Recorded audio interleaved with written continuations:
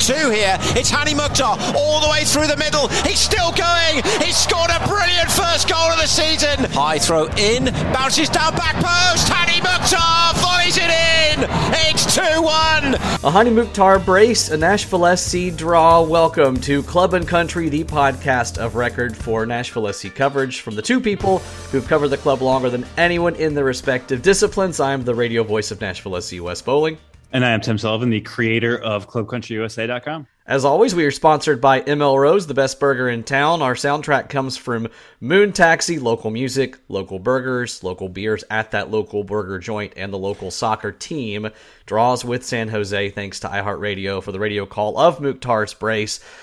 Tim, that was the high point in the draw against the Quakes. Yeah, I think Hani Mukhtar has gotten a little bit of flack for how he hasn't performed particularly well this year, and that was a bit of retribution for him after what we saw as maybe a slightly down beginning to the year, but the rest of the game might have been slightly down for his teammates. So it's something that you take the good with the bad, I guess, and hopefully there's more of the former than the latter going forward. Yeah, I mean, a draw on the road in this league can usually feel like a point gained. Do you feel that way, or do you feel like maybe the majority of the supporters fear that it was 2 points lost for the boys in gold on Saturday? When you look at the pregame expectations, you expect to get a win over a team like San Jose. Based on how the game played out, Nashville was the stronger team for much of the contest. They didn't necessarily dominate the ball, but they were far more dangerous, especially in the first half. And both of the Quakes' goals came from somewhat unforced Nashville mistakes or a moment of brilliance from Jeremy Ebobisse to kind of take advantage of those mistakes. And for those reasons, it is 2 points lost to me. When that's the case on the road in the league, though, like, this is a league where it's hard to win on the road. And if you're really upset about losing 2 points, or you're really upset about a road draw, you are doing something right.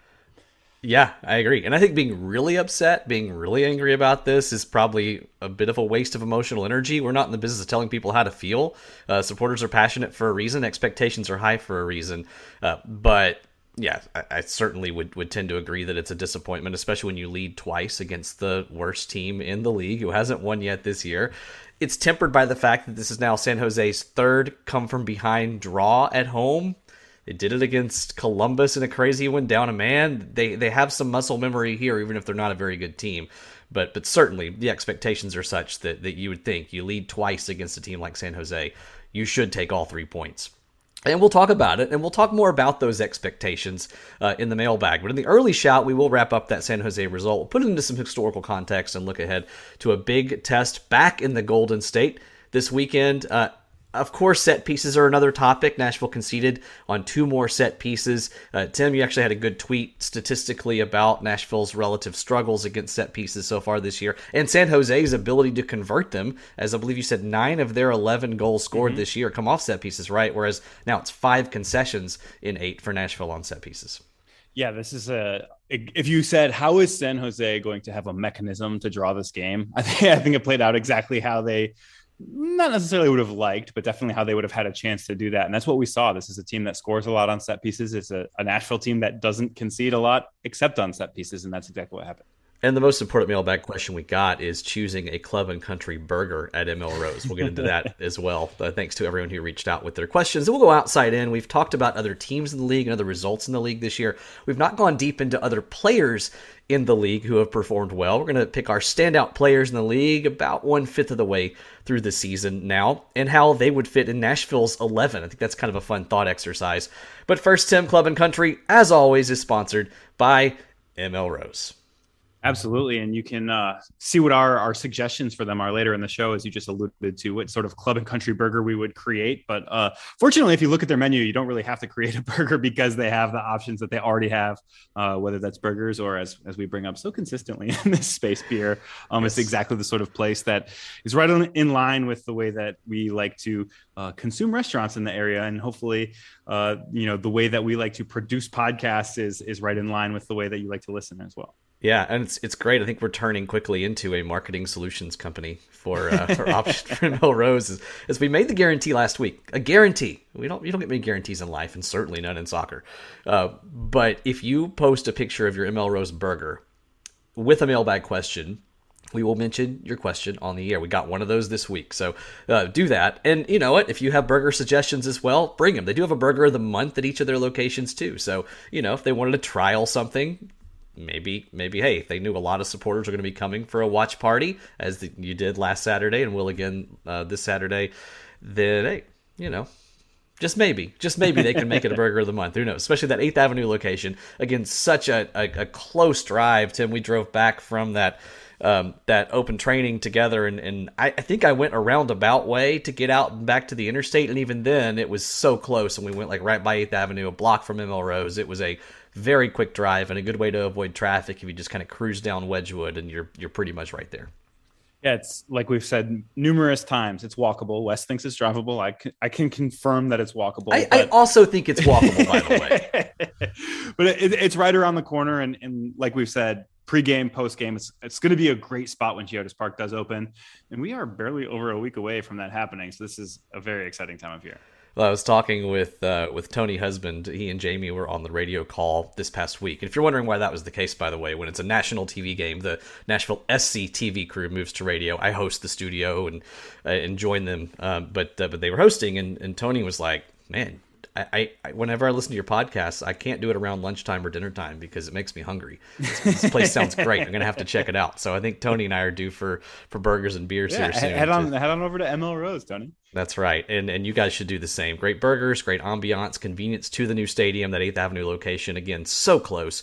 Watch parties for every road match, and actually we need to check on this week's because the match is basically at midnight. Have to make sure that they are going strong for that. But a large, diverse, locally driven craft beer list. When you think Nashville SC, when you think Club and Country, think ML Rose.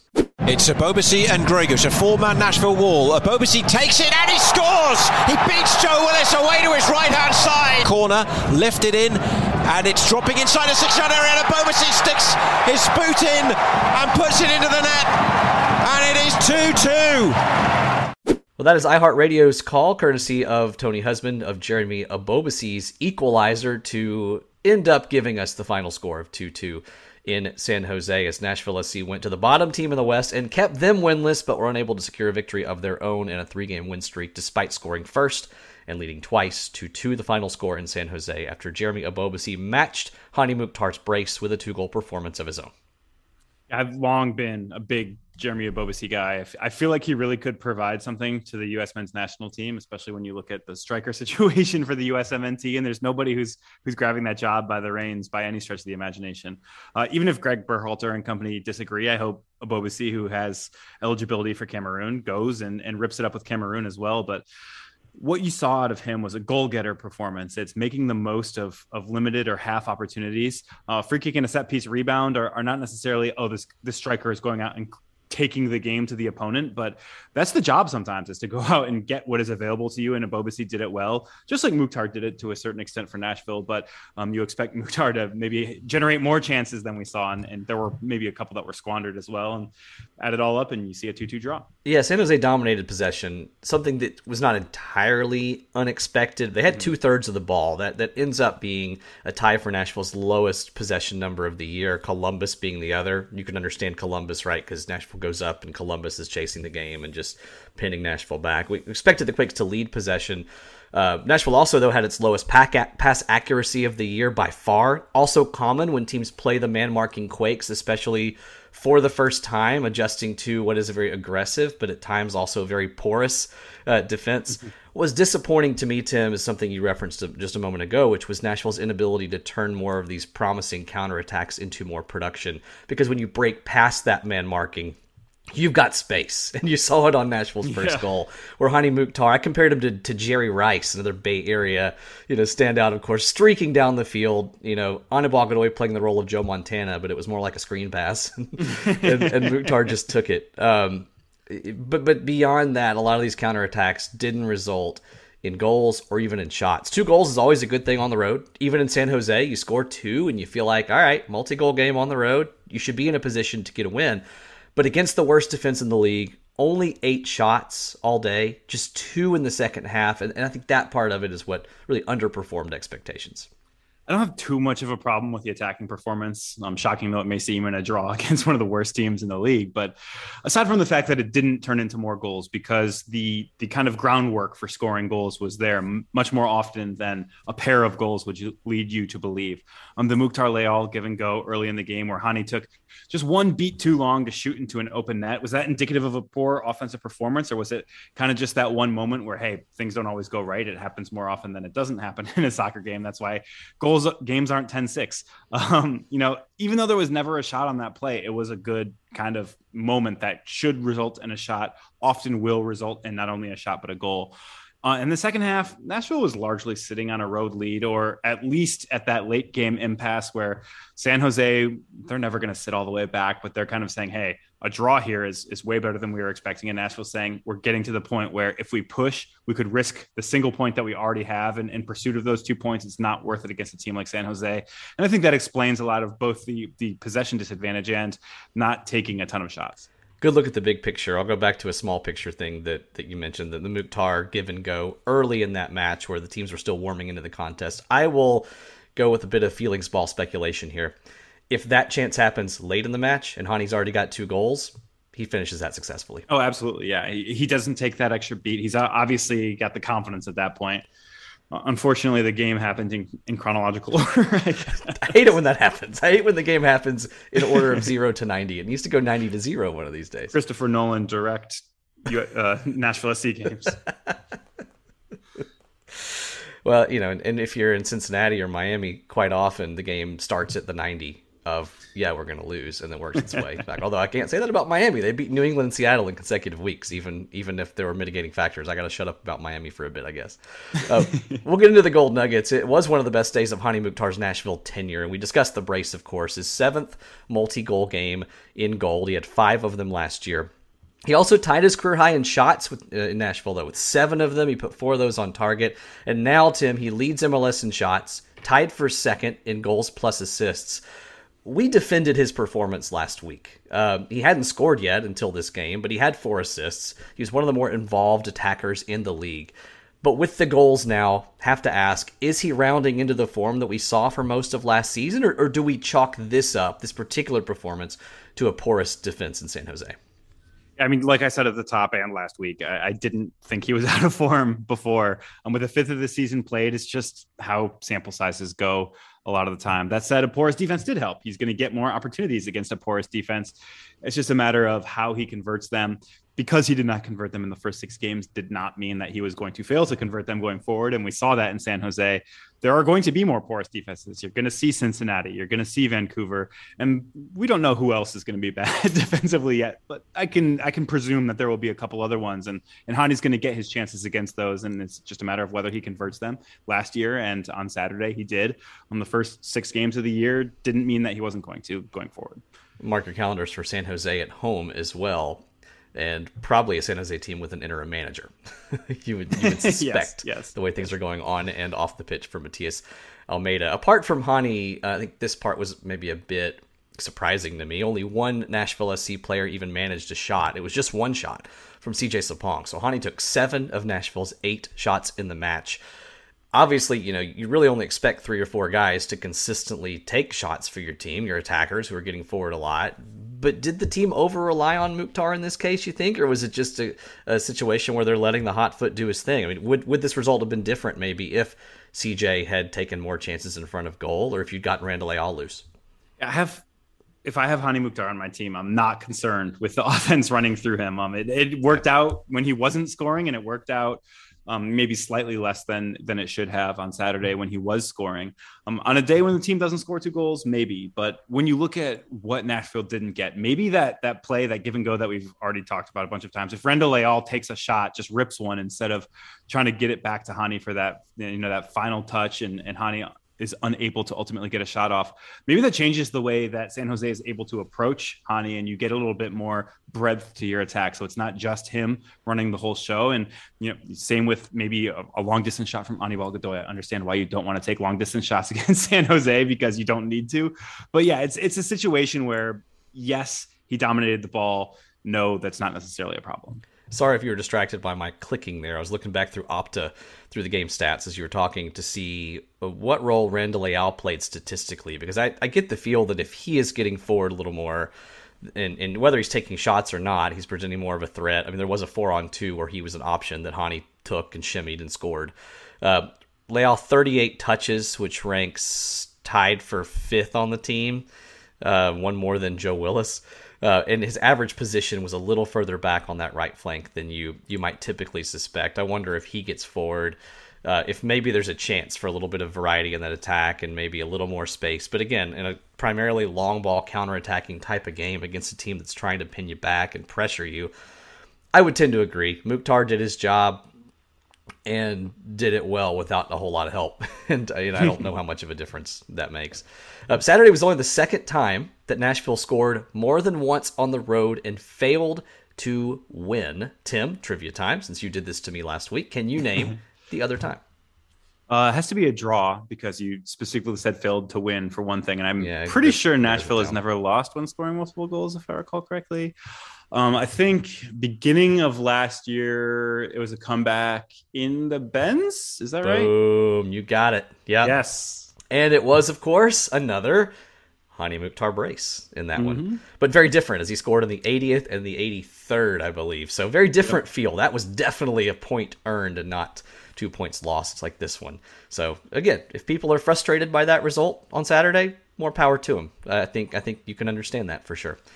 Set piece goals number 4 and 5 conceded this season. Tim, Bobasy's banger can really only be a credit to him. You could critique Joe Willis's technique there if you want. I'm not a goalkeeper's coach or analyst. I think it was a well taken upper 90 free kick that most keepers in the league probably let in.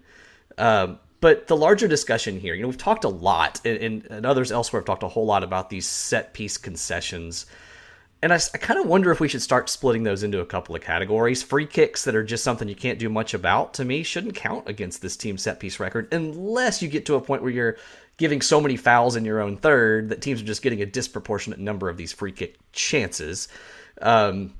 Looking at your notes in the rundown, and I think you're going to hit on that. Didn't mean to steal your thunder there. Stepping on my toes, Wes. And then, of course, there are moments that are awkward, that are 1v1 matchups that you've lost, that are just failures, and those should certainly count and be analyzed and critiqued. But I'm just wondering if we should do a better job, not just you and I, but the whole community here that analyzes this, breaking these things down into those two categories, and maybe that gives us a little better picture of the level of sample size we're actually working with here. Yeah, they are two separate categories. A free kick that goes in and a dead ball assist have a different responsibility for both the wall, the free defenders, the goalkeeper.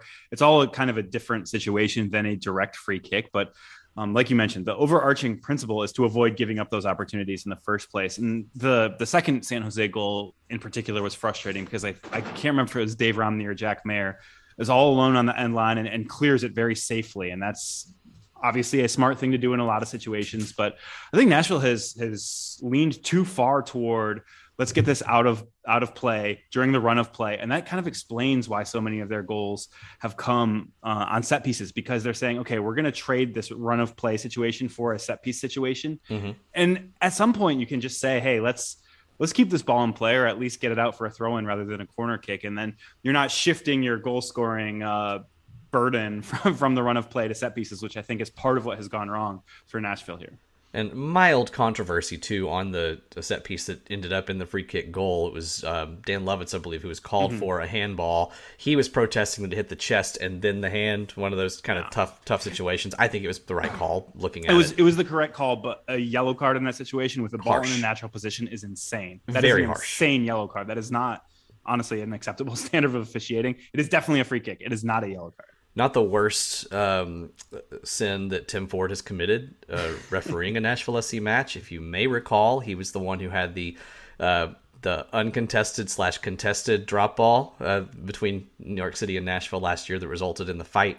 He's also one who did not sanction a couple of NYC players for going after Dax McCarty in that melee in the face. But then again, neither did MLS after review on that one. So he's not the only party that was guilty on that one. So 11 points now in 7 road matches to start the season. And no matter what happens against LA Galaxy, I think we've already established last week, it's an outstanding, it's a record-setting extended road trip. 1.57 points per match. The best team to ever do it on the road, an extended road trip to start the season. Portland, 1.17. So no matter what happens against LA Galaxy, Nashville's points per game will be better. But we were talking last week, and we said, you hope to get 3 against San Jose, and then you've taken that from a really good start to an unquestionably great / maybe legendary 13 points in 7 matches in the situation. Because they didn't get that win, does the feeling or approach against LA change at all? Is there any part of them that says, that was kind of a house money, nothing to lose game? Now do we try to hunker down and get something more out of this? No, I think it has been that house money situation since beating Columbus. Obviously, you might have expected the next 3 points to come against San Jose rather than Sporting Kansas City, but you got 3 more points at some point there. And basically, you could have seen an even more freewheeling game against the Quakes because of that. You might have lost, but you might have won, 7-0 because that's how San Jose games go. With a little more clinical edge, you might have even had that regardless. But I would expect the same in Carson. You are, like you mentioned, playing with house money. If you get beaten because you play to win and Chicharito does what Chicharito does and takes you down, so be it. I think there's, at this stage of a road trip, the ability to say, hey, we're an entertainment product. We're not just a points getting machine. And I think that going out and being an entertainment product in that house money situation would be smart for Nashville because they are unfairly at times accused of not being that. Yeah, so. I love it. Well, and Gary Smith talks a lot, including on quotes that we played before the broadcast on air this weekend. The press conference you and I were both at, Tim, where Gary said, in the past we've been criticized for not conceding enough goals, which was a nice little joke that he told in his dry sense of humor. But he said this year it's very important to us that when we get to our home ground, we've not played park the bus defense for 8 games, and now we're expected to be expansive. And I think they deserve credit for being more open. Salt Lake is a great example. SKC, San Jose, you can't help but be a little open the way they defend.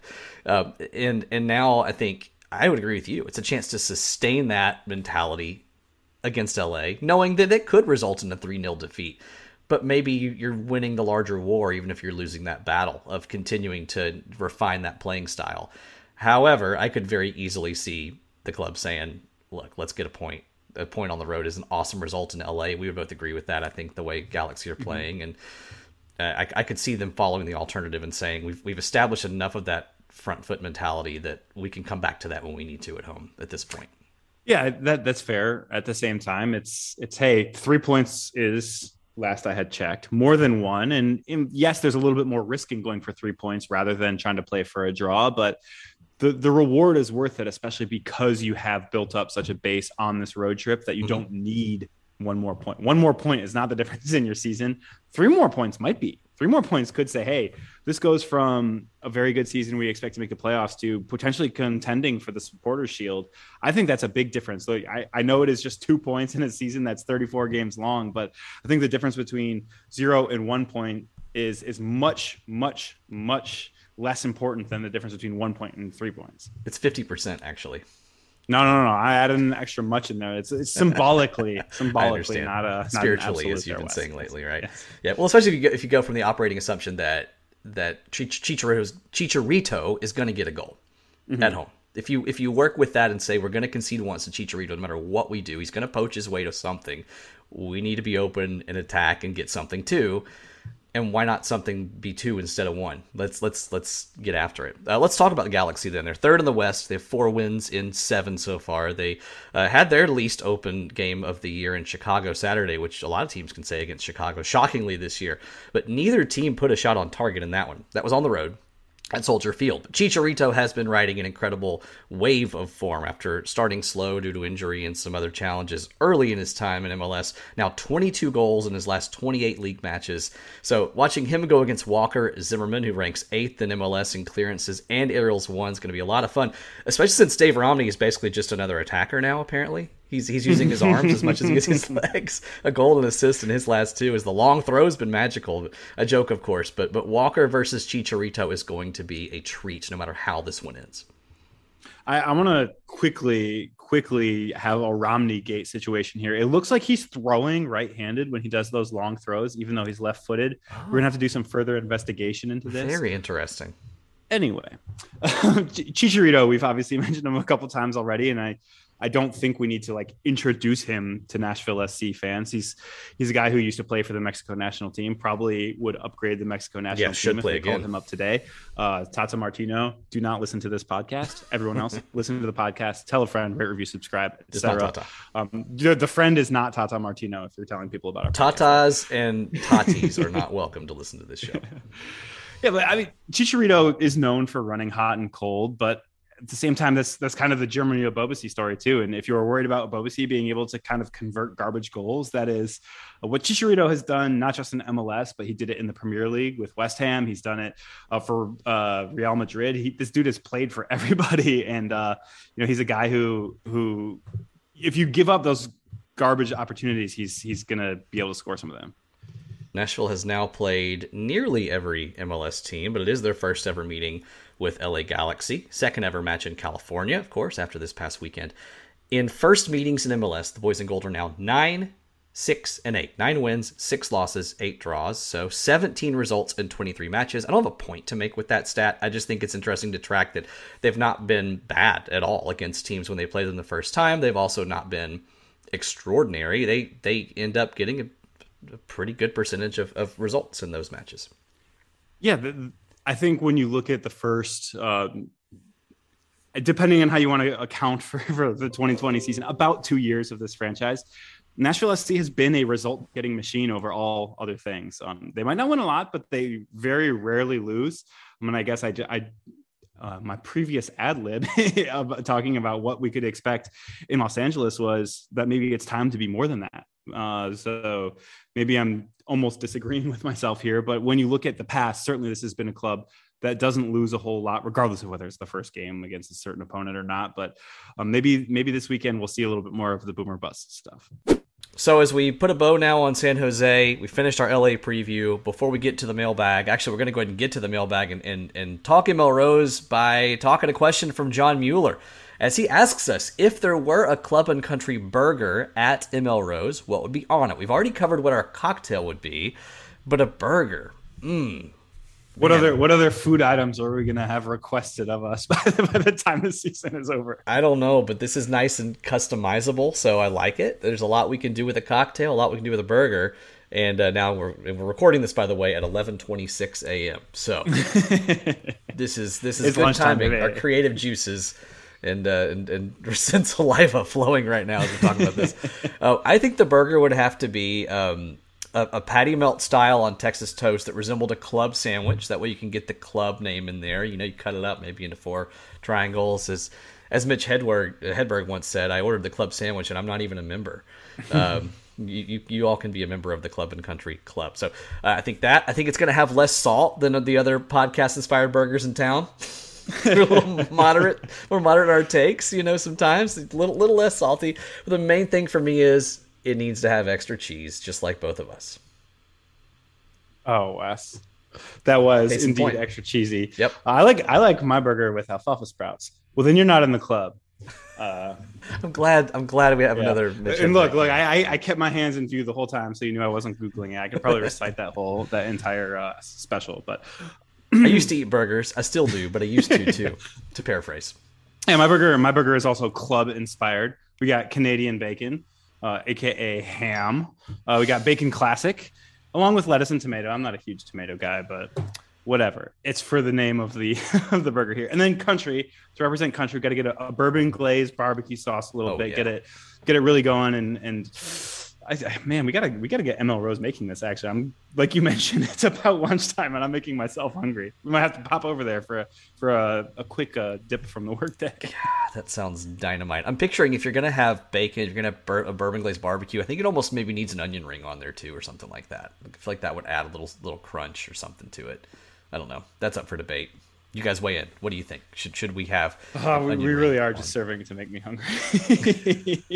Yeah, now I'm thinking of like the waffle fry. Because here's the other thing about ML Rose that I love is that you can get the French fry double Jeopardy, because you can get the waffle fries either with Carolina Sweets or the loaded waffle fries, but then you can also get the fries on the side of your burger, and you can really just do it right. So that's the other thing for me. And I'll mix it up sometimes, and I'll get like ranch with the loaded fries, but then I'll get some like buffalo sauce to dip the regular fries into, so you feel like you're having two different meals, even though you're getting fries on fries on fries. It's and I have to give a shout out to listener Isaac S, who said he doesn't really like sweet potato fries, and I said, buddy, try the Carolina Sweets. It'll change you, man. That's the thing. See, I typically forego ordering sweet potato fries because I don't know what to dip them into. I don't believe in dipping them into ketchup. I've never really found an answer to that question until the Carolina Sweets came along, and the answer it's like a sweet potato fry casserole. It is, and I don't think I would dip the sweet potato fries straight into honey mustard either. Or to the Carolina style barbecue sauce that they serve. But when you have the barbecue with it as the buffer, it works together amazingly. It's a situation where 2 ingredients may not go in my preference. The 3 go perfectly once you have that pulled pork on there. Oh my gosh, it is. Oh boy. Yep. All right. Well, so the one advantage that I'm thinking of right now is that I work from home, so I could go have a lunchtime beer at ML Rose as well. Same here. Although I do have a couple meetings that a lunchtime burger would be actually almost as damaging as a lunchtime beer, because both would make me want to take a nap afterwards. But when you're energetic, when you're ready to go to a soccer match, you need that fuel. You need those extra calories. Especially when you're going to make that short walk or short drive over to the stadium. And there's let's not kid ourselves, people. For me, it's often a bike ride. I talk a big game about the walk, but it's often a bike ride. That's fair. That's good. I think it'd be an awesome bike ride. A couple of good routes you can go. And apropos of nothing, the burgers are well priced, and you can have a good meal before you go to the game. And so we'll stay on the ML Rose theme just for a second, and then get into our mailbag now. And that is a question/comment from Brett McNew. Again, fulfilling our promise that if you show a picture of or mention an ML Rose burger in the mailbag, we get your question in. Brett said that the kids and I went to ML Rose after the open practice last Tuesday. Obviously a great day. That's what we wanted you to do. Brett, thank you. That's fantastic. And based on the picture of the collective burgers on your table, it was a really great day. And now the question. And I think this is a good question 7 games in. Are expectations too high by some pundits and fans? He says, I'm seeing semi-meltdowns for drawing the Quakes, who have scored the 3rd most goals in the West. I get frustration with set pieces, but not the angst. Tim, what do you think about that kind of murky question about expectations and where things stand for this club? Yeah, honestly, I haven't seen a ton of angst. Like, yes, people are disappointed at how the game played out on Saturday afternoon. It was not the way that you want to have a road draw, but I think people are just disappointed in the result more so than they're really up in arms about what happened or up in arms about what it says about the team in the grander scheme of things. So I think the expectations for this team are very high, and that's going to have to be something that we adjust to mentally and emotionally over the course of the year. But there are upsides with that, and the downside is that sometimes people are going to maybe be a little bit more disappointed than it feels like they should, and maybe there's a tiny bit of that on Saturday, but I didn't see too much of it. Certainly nothing out of line. Yeah, and nothing out of line. I would agree with that. I did see some angst that went further than I would have gone, and maybe a little anger. A guy that we both know and both like a lot, and whose coverage we enjoy is Davey Shepard. He came out with a couple of somewhat salty tweets, nothing too fiery and nothing out of line there. But I think we can come sometimes out on different sides of the same spectrum. And he talked about, you're going to feed us again that a road point is good, but he listed a few reasons why it was quite a disappointing day. I'll say this to Davey, but also just in general. A road draw is always good, period. Even when it is not ideal. Both of those things can be true. I said period, but really comma worked better there because the second sentence was a clause, a dependent clause. But a road draw is always good, even when it's not ideal and what you came for. Both those things can be, and in this case are, true. I think the difference between the two, between getting a good road draw and an ideal road win, ends up being the difference between a playoff team and a supporter shield contender, not between a playoff team and a cellar dweller. So based on Nashville's achievements in its first couple of years, I think it should expect to contend for supporter shield. So I don't blame fans, I don't blame analysts like Davey for being disappointed or frustrated by this particular road draw. But where I draw the line for me is at anger or deep concern. I don't think this draw, or really any result this year, signals a fatal flaw or inherent weakness that jeopardizes the team's ultimate goals. Yeah, set pieces have been an issue, maybe the biggest issue. But beyond that, I just don't see it. I don't see anything larger macro here. I think it's a micro frustration on a Saturday afternoon. Are expectations too high among supporters? No, I don't think so. But on a game-by-game basis, I think there can be a lack of perspective, again, not referring just to Davey, but broadly here, about how to achieve those expectations. And I think the San Jose draw is canceled out by a Columbus win, where you took the lead and then Columbus easily should have tied you, should have taken a point from that game. Road points per game are better at this point for Nashville than all but 3 teams last year at the end of the season. And all 7 of those road matches have been back-to-back. So I'll repeat the mantra, a road draw is always good, even when it is not ideal. And I want to, you mentioned Davey Sweet there, and I want to also shout out another one of our good friends, Clay Trainum. Check out their show, Pharmaceutical Soccer, wherever you download your podcast. Absolutely. He mentioned that San Jose scored 8 times in 4 home matches. And yes, you would hope that Nashville would have the best defensive performance against San Jose. But this is a San Jose team that scores on everyone, even if they hate their head coach, even if they are not performing particularly well and don't have a single win so far this year. The one thing that they do is score, and particularly score at home. Yes, it stinks. It does not feel good to draw a game that you feel like you should have won, but it also is not a sky is falling sort of situation. We'll talk a little more about that flaw that we have referenced a couple times now, and that is set piece defending. Stooks be hugging reaches out. How can the best match we had defending set pieces? How come the best match we had defending set pieces was the one in which Zimmerman did not play? Sample sizes. There just aren't a ton of set pieces in any given game, and if one of them doesn't score, then it doesn't score. And if one does score, it might not be because you were 0 out of 100 on your ability to defend it. You could have been 99 out of 100 on your ability to defend it, and that one is the one that goes in.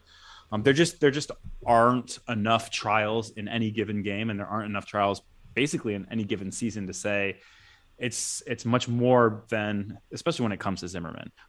Nashville may be a particularly bad set piece defending team. I think the jury is still actually out on that. My little theory about shifting the onus to set pieces from the run of play still applies here. But with or without Zimmerman, look at how long he was not with the team. There were just not enough opportunities to kind of prove that you are or are not better with him. I agree. And as the season goes on, we can, keep tabs on that. There won't be as many games, knock on wood, without Walker, if he stays healthy, as there were last year because of national team duty. But yeah, and when I looked at it before he came back and Nashville actually started playing even more poorly on set pieces, but before he left and got injured with the national team, it was 0% chance of scoring for opponents when he was on the field and 40% when he was off the field. So it really is more of a sample size issue than anything. Sure. We'll stay on the subject of defense. Valair says that Lovitz didn't seem to be himself versus San Jose. I know Tim mentioned that he was carrying a knock. Is starting a not fully fit Lovitz better than alternative? And the alternative in this case would be, most likely Taylor Washington, who filled in for Lovitz for a couple games there. Dan didn't technically miss any matches. He was on the bench for the last 2 with a small knock. That is accurate, Valair.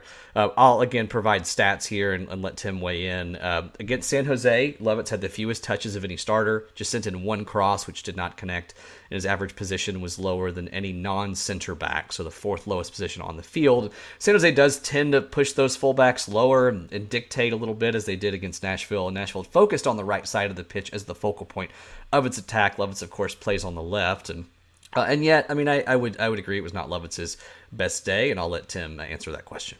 Yeah, I agree. He was not very good Saturday. That's not to say he was actively bad, but he was not very good. We are used to Dan Lovitz being very good, and he was not that. Gary Smith mentioned after the game that he was only about 70 minutes fit. He came off as a substitute during the game, and he looked like he was not 90-minute fit. The flip side of what you can do without Lovitz is what the replacement is. And, I think when you mentioned Taylor Washington there, what you get with Taylor Washington is well known. He is extremely fast. He's one of the fastest defenders in this entire league. You're going to get so service from the cross, but he's not as secure on the ball. And I think that's the big one that made Lovitz so important against a San Jose team that wants to pressure you at every point on the field. You need a guy who's not going to turn the ball over a whole lot. And if you get 70 minutes of that out of Lovitz, that's what you need. And it was more of a fit situation. And maybe that fit is also what made it difficult because San Jose does make life difficult on those fullbacks. Maybe Dan would have had a better game against a team playing a different style, but I would not worry about it for now. The hope just has to be that he is fully healthy soon. Payancito, last week it was Johnny Russell getting into it with a fan after Nashville SC's win in KC. This week a fan got into it with Matias Almeida after the draw. What will the NSC effect be next week? I love it. Just a little context. I looked up the video of this because I was not familiar with this small confrontation, I think.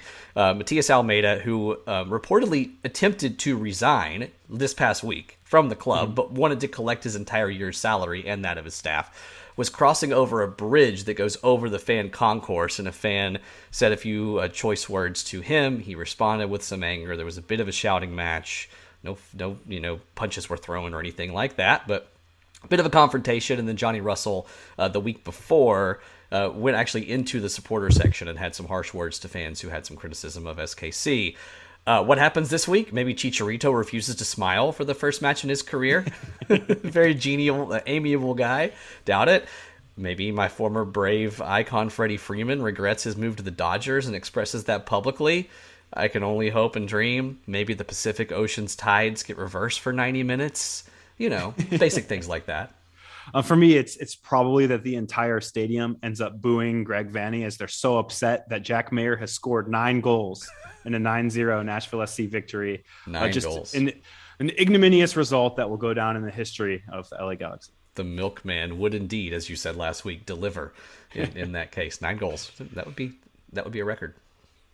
Last question, John Mueller, talking about the national broadcast this past week. Our broadcasters not provided pronunciation guides for players because the TUDN crew is, quote, bad. I'm fully quoting John there.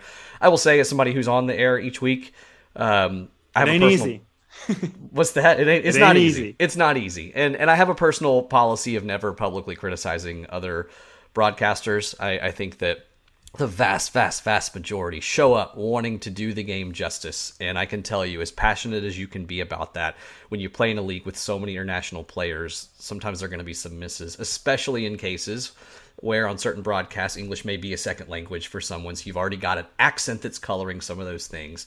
I will say this more generally, not in reference to this broadcast, because I didn't watch. I was on the air. I was on the radio. So I didn't see these guys this time.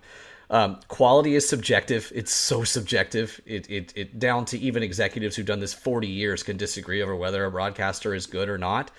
Effort's not subjective. And so more generally, one of the first things I do when I'm building my roster boards, the first thing I do, I'm opening up my Word document that's got all the roster boards. I have all the dimensions of the player, 5 facts for each guy. First thing I do is put the names in, check the pronunciation. And yes, there are guides for every team.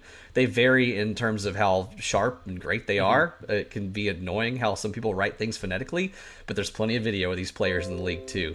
So you watch the right guys, and you can figure out how to pronounce these words. In my view, by the way, if you aren't putting in at least 4 hours of prep for every hour you're on the air, you're under preparing, and it's probably going to show. You can also over-prepare by doing a whole lot more than that, and you can lose sight of key storylines, but better to be guilty, I believe, of over-preparation than the alternative. To go back to the main question, I get frustrated when broadcasters don't seem to, whether or not that there's an intent behind it, seem to kind of go through the first level of like respect for a player to try to learn how to pronounce his name. I was not listening in English. I was listening. So John was listening on TUDN. I was listening on TUDN. I did not put on the SAP button there. And so I was listening to the Spanish language broadcast, as I often do, when that is the primary option. It has not paid off in learning a lot of Spanish that I had forgotten in the past 15 years. But yeah, you have to go through the effort of trying to get the pronunciation right.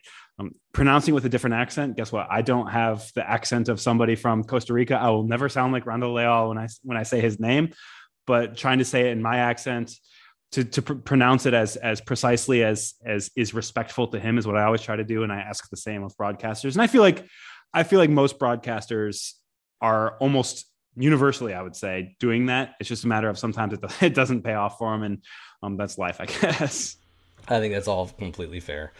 Moving outside in, some interesting results from around the league. Cincinnati holds Atlanta scoreless at Mercedes-Benz, one of 4 scoreless draws around the league, as Atlanta still is looking for some answers in front of goal in the pre-post Joseph Martinez era. He's still around, but he's had some health issues. He's not been as sharp. And we'd love to see him back for the sake of this league, except maybe against Nashville. But Atlanta's still rumors that Atlanta is looking at U.S. international Matthew Hoppe, currently in Mallorca, to replace Joseph if Joseph's unable to come back fully healthy. It'd be fun. I think we'd enjoy seeing a U.S. international get back over on this side of the Atlantic. Philadelphia's unbeaten runs over, and now every team in MLS has lost at least once, as Bob Bradley and Toronto knocked them off in Canada 2-1. And after kind of a slow start for Toronto, they've looked somewhat sharp here in the past few matches. Yeah, there's something to be said for, I guess there's almost been a retconning of Bob Bradley's time at LAFC, saying they never won anything, they were never that good. But they're going to be good in Toronto. They were good in LA. It's just a matter of you kind of have to get all the pieces moving in the right direction. And when you have a coaching change, regardless of how good that coach can be, it takes a little bit of time to kind of all come together and figure out how to pull in the same direction and how to do the right things and execute them the right way. And then perhaps another surprise, even with CCL hangover and rotation factored in, Miami beating Seattle on the road 1-0. Inter Miami's now beaten New England and Seattle in consecutive weeks, although it was a B team. It was a second squad for Seattle, Tim, on the weekend. Yeah, and I would not read too much into beating New England at this point in the year. No. It seems like they are having a Supporters Shield hangover of their own this year, but hey, maybe Miami's figuring it out. I think more likely they've had a couple lucky results, and you know, for Seattle's purposes, it behooves Seattle to focus on CCL at this stage of the year. And I said that even first couple games of the year when Nashville beat them. I said doesn't matter to Seattle. What they need to do is go out and win CCL. If you're 10 games into the year and you're 10-0, you can still come back and make the playoffs. Obviously, they are not going to be nearly that bad. So I think it's the right move for them. Yeah, if they're still hanging around and playing okay most matches and had a good stretch there after losing to Nashville in Salt Lake to start the year. Let's go from teams to individuals now. We've not talked about a lot of guys across the league. As you look at MLS, you look across the league at individuals who are performing at a high level, is there anyone who jumps out to you? And could they, not that we're suggesting a trade, but how could they fit on Nashville's roster if they happen to wear gold? Yeah, I'm not going to steal yours since that would have been mine. That's why I got in there and ran down early, man. I knew it would be. I'm going to go with NYCFC attacker Tylus Magno. He's had a really good start to the year. Hasn't always come across statistically. He was pretty strong, though, in the CONCACAF Champions League run that NYCFC had before ultimately bowing out to the Seattle Sounders, who we just talked about. Magno could help any team in the league. Honestly, he's a really nice player. And despite the fact that he doesn't seem to quite have found every bit of form that he's going to have this year, he is still being very impactful for the Pigeons. And I really like what he's going to provide to them over the course of this year. He's a stud. He's been a lot of fun. I really like him a lot. Yeah, that was a 6-0 win for NYC over RSL this weekend. And I guess we could say Tati Castellanos is pretty impressive too. He ain't this week's MLS Player of the Week, Tati Castellanos, might have done some nice things this week. Yeah, 4 goals. That'll do it. Djordje Mihailovic for me is my answer, and as you said, it would have been yours. Since being traded to Montreal, he now has 27 goals plus assists in his last 41 matches, and he leads MLS in that category now. He's got 7 this year after a goal and an assist this past weekend against Vancouver. I have to ask Tim, and we know how he'd fit on Nashville's team, by the way. I mean, his ideal role is a Hani role, right? It's a creative playmaker, but you'd make room for a guy like that if he were in there. And he's playing a little bit more of like a pure attacking winger for Montreal so far. So that's kind of you could see him maybe playing that Randall Leal role too. You could mix it up a little bit. A 4-4-2 with Hani as your second striker and with Leal and Djordje on the wings would be an aggressive. You could score some goals with that. Yeah. Maybe 2 or 3 or 5. Be pretty fun. I have to ask you though about the other side of Mihailovic, which is that for a bit there, he had earned some time with the U.S. men's national team, not in a whole lot of crucial matches. He didn't play in qualifying. His last U.S. cap was December of 2020 against El Salvador. Is he playing his way into consideration? It's hard to even say for the World Cup right now, but for that next step of maybe Nations League involvement or an opportunity in some friendlies? Yeah, he's almost in the Bobisian category in terms of how loudly I'm stumping for guys to make their USMNT debut and or return in the case of both of these guys. I really like what he can provide. The issue for him is that he is very redundant with some of the best players for the U.S. men's national team. Are you going to play him on the wing and take Christian Pulisic or even Brendan Aronson? He's not up to a Brendan Aronson level yet. And if Brendan Aaronson's like the fourth or fifth winger for the United States and Georgie's not quite that good, I understand it. Playing him centrally, which he has done historically, that's what he did for most of his time with Chicago Fire, which developed him as a homegrown.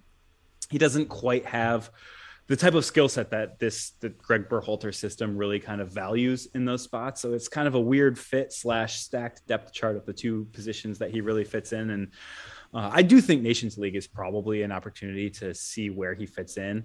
But as you go into the World Cup in Qatar this November, it's a pretty tough ask to get a guy like Georgie onto the squad. I can tell you where he is a mainstay, and that is as a member of the Eastboro Wanderers, I believe is my okay. Eastboro I forgot to set my lineup this week. I'm gonna get out ahead of on. it and give an excuse. I forgot to set my lineup this week. Well, last week your excuse was just that you're bad. That I was bad. So yeah.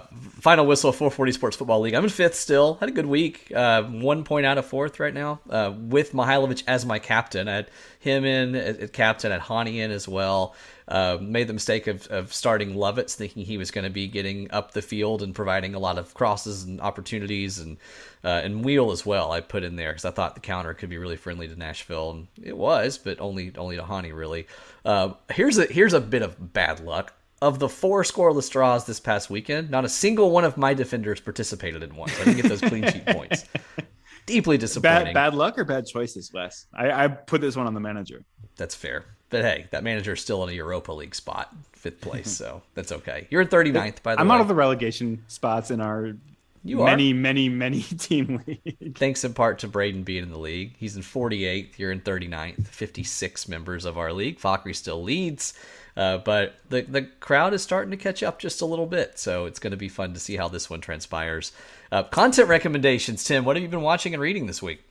Not a whole lot for me. I'm going to reiterate my stumping for the U.S. Open Cup. I know we're kind of in between rounds right now, but I'm really excited for Nashville to get into it. It is almost a letdown that Nashville SC doesn't come in until the round of 32 because I think 32. Yeah. Yep. It's a shame because I would have liked to see as many Nashville SC games in the U.S. Open Cup as possible, and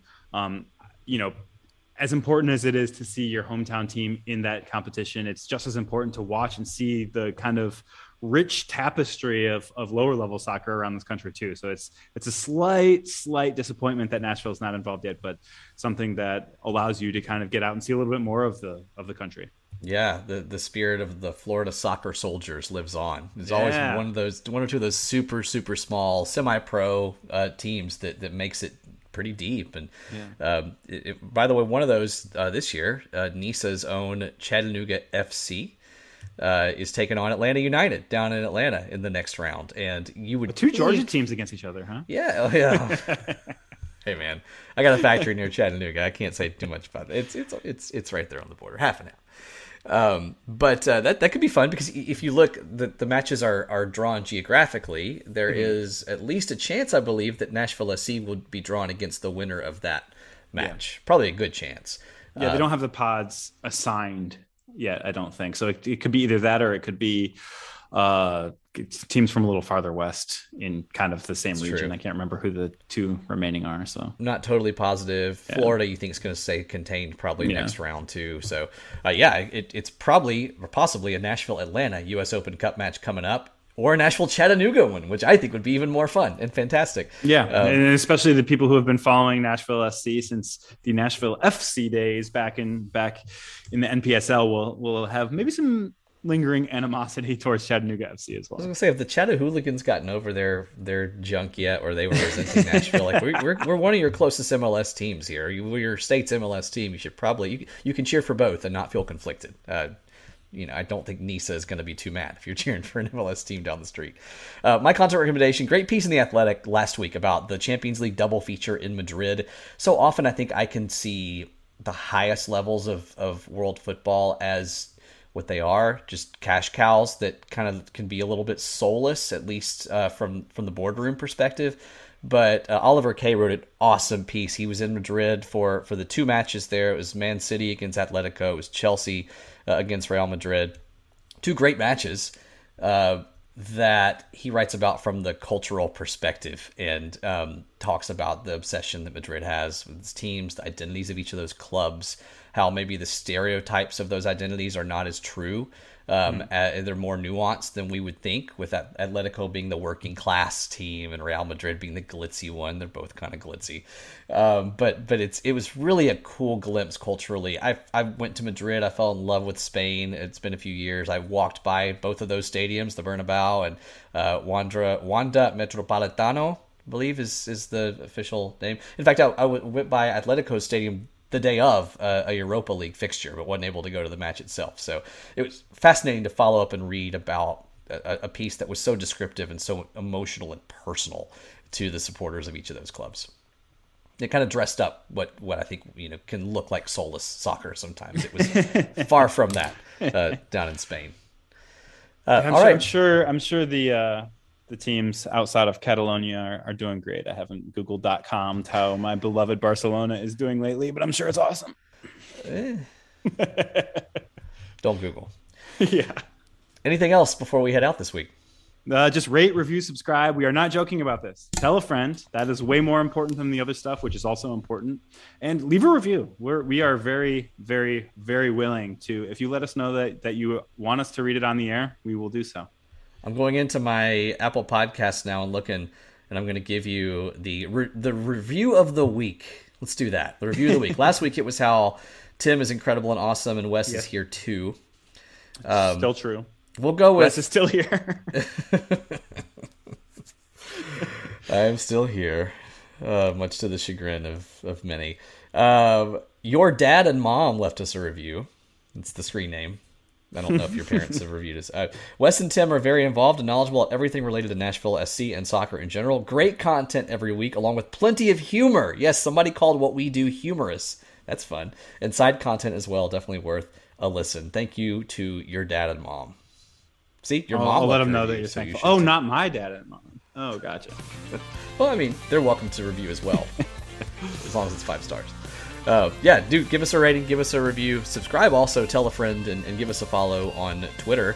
And thanks to ML Rose for the sponsorship, as always. Go eat a burger, send a picture, send a mailbag question. Thanks to Moon Taxi as well for the music. Thanks to 440 Sports Network for giving us mics. We'll talk to you guys next week, and we'll be talking about a home match later.